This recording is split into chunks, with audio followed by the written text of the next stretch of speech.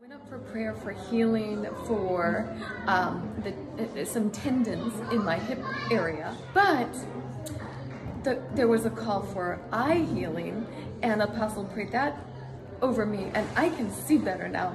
Right now, in the name of Jesus, all of it must be restored. Restoration over you right now. Rest now, perfect sight. They're going to testify of God's goodness. Amen. But God did both, because when I was on the ground and I felt the heat of God coming and healing. So. And your eyes, there's so much more clarity. Yeah, I think they are restored.